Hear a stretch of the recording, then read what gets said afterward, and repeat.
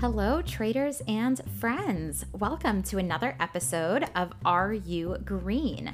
Today is Monday, December 21st, and today's market has been all over the place. I want to take a step back and look at the week.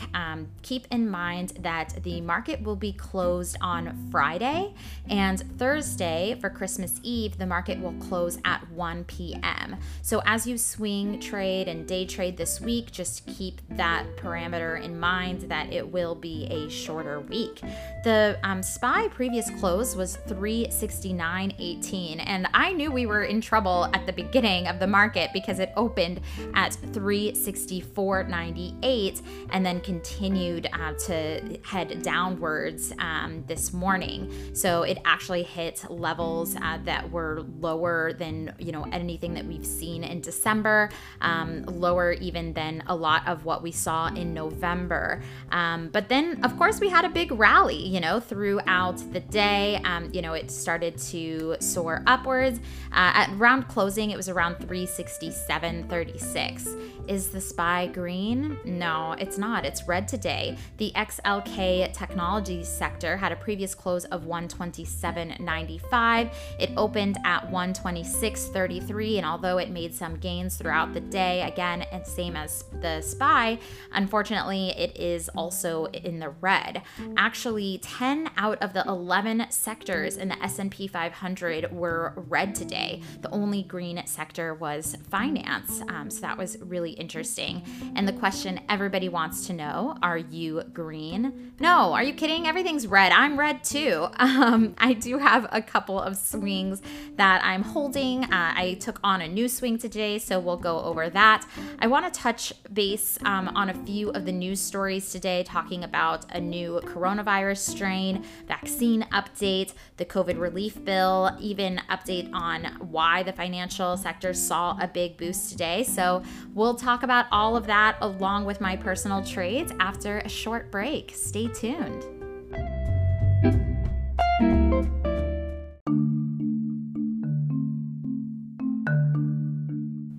As I mentioned, the SPY did have a large gap down as it opened this morning, and that was primarily because of the news coming out of the UK. The UK has also been hit hard by the coronavirus. They actually had a full lockdown in November, seeing a dip in cases, followed by a large surge in December of coronavirus cases.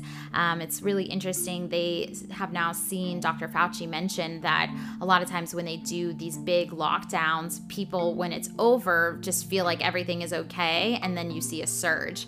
So that was to be expected, but they also discovered that there was a new strain of the virus, and that had sent some fears into investors in the market, and that's why we saw a decline. On the other side, with the vaccine, we did get an update today from Moderna that they have shipped out their vaccine. We're also working on increasing the order size for the Moderna vaccine as well as the Pfizer vaccine. And the question everybody wants to know is, will this vaccine work against the new strain? And researchers have said that it's just a little too early to tell. They are estimating that the vaccine will still work. It's very similar to how the flu vaccine works against multiple strains of the flu. So that's what we can expect, although who knows. With more time left in this crazy year, you just got to expect the unexpected at this point. However, there is good news coming around the corner with the COVID relief bill. They have reached final agreements in Congress, and it is moving to the House to be voted by tonight. Their deadline is midnight. So it's interesting as they're trying to push this through. They are also trying to push through constant extensions to their debates. So what just disappointed me today is that what is holding them up right now, because now that they've reached an agreement, we want this to move very quickly, and they said that it is going to move very quickly. However, they had technical glitches uploading this massive bill, and because the bill is expected to be thousands of pages long, they have pushed the votes until later on today, but it's just kind of embarrassing that this is like the issue that we're going through, is like like printing the bill. So, it is what it is. I just hope that they can pass something quickly. And just to kind of go over what they will be passing, it will include another round of stimulus checks, only $600 for these ones. However, they did up the amount for children. So I thought that was very fair, and that made a lot of sense there. So $600 for each individual and then $600 per child. It's also going to include help for small businesses, $300 billion to that sector. Airlines, it's going to help them secure the jobs that were furloughed and, basically promise job security through March. Also, there's a section about rental assistance, food stamps, and there's honestly a lot in this bill. So we'll continue to report on it as we learn a little bit more. But it is kind of exciting to hear that this is the first step and that the lawmakers are not expecting this to be anywhere close to the end of the relief that we see. So they just wanted to pass something. And I really appreciate that because, we have been waiting so long for something to be passed. And I'm just glad that, we are pushing through some type of stimulus to our now, kind of broken economy. As we know, the economy is not broken for all, and the financial sector, finally saw some huge gains today.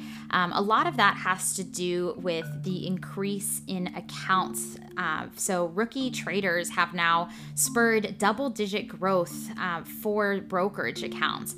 In 2020, there have been over 10 million new accounts. Obviously, Robinhood has done very well and accounts for a big chunk of this. And then we also see smaller brokerages like Webull catching up. They are now at 2 million accounts and they're growing every day.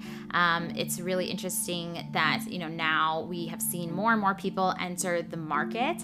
And I think it's great. More and more people should be benefiting from the financial opportunities with the stock market, obviously. And, with as far as the brokers go, the more competition they have, the better. I did try Webull. I don't love it, although they have some really nice alerts as well as reporting that I liked. So maybe one day I'll kind of go over all the brokerage accounts that I have because there is just so many. But with that being said, let's move on to my personal accounts. So today, I did enter in a new trade this morning as AMD fell to the buy levels that I had. My average on AMD is 92.37. The next ad I had is at 91.50, although I'm pretty happy with my size for this swing trade. My target is at least 95.20 and possibly higher just depending on where this ticker moves. If I am able to buy more at 91.50, obviously that will affect it, or if it just continues to raise higher past my targets, then I'll look at some pivot areas a little bit higher. What I don't like about this trade is that I'm also holding Intel, and I try not to hold companies that are very similar because I want my trades to be diversified among sectors. Although everyone knows who listens to the podcast that I trade a lot of tech stocks. That being said, a lot of these tech companies can be totally different and affect different sectors as opposed to AMD and Intel, which are both chip manufacturers. But, I do see opportunity in those tickers, and based on the charts and the history, I had to just go for it with AMD. I also added to my Intel trade, making my average 47.55, and I have another buy at 45.33. So I'm in no rush to stop out of any of these trades because I want to give them the time to work out. I do have a very long swing trade in for Big Lots. That's BIG. I added to it today at 44.23, so my average is now 46.20. I do have a stop level. It's not like in my account, so nothing will trigger automatically, but I have alerts set up for 43.61 to kind of evaluate my trade if it drops to that level. And then I also have a note on my charts at 43.16 that is like my unofficial stop level, right? So I don't like to put in stop levels too early, because a lot of times the trade works out and then I miss out. So, I do have a strategy where I set multiple alerts so that I can have a pulse on what's happening with longer term swing trades without looking at them every day. So that's what happened with BIG today. An alert got triggered. I went ahead and bought a little lower. That being said, I'm now fully sized in for this, and I won't be purchasing any more. And I'm hoping that this swing can turn around. So stay tuned to see where this goes. And then the other ticker that I was following today is OSTK. You guys know that I started to swing with this last week. I did originally think I was going to buy at 61.24, but I actually got a little concerned with the ticker this morning, and I didn't put any orders in. I wanted to play it a little bit safe. I'm comfortable with my size, and I'm still holding for a target of 66. So I'm going to give, that ticker time to work out. So that's all for my personal accounts today. It will be really interesting to see what happens on this shorter week.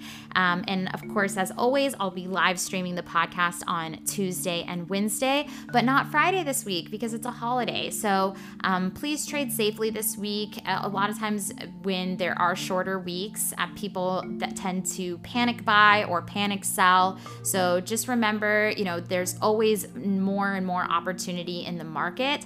So there is no need to panic buy or panic sell. And thanks again for tuning in to the Are You Green podcast. Be sure to trade safely, plan your trades, and trade your plan.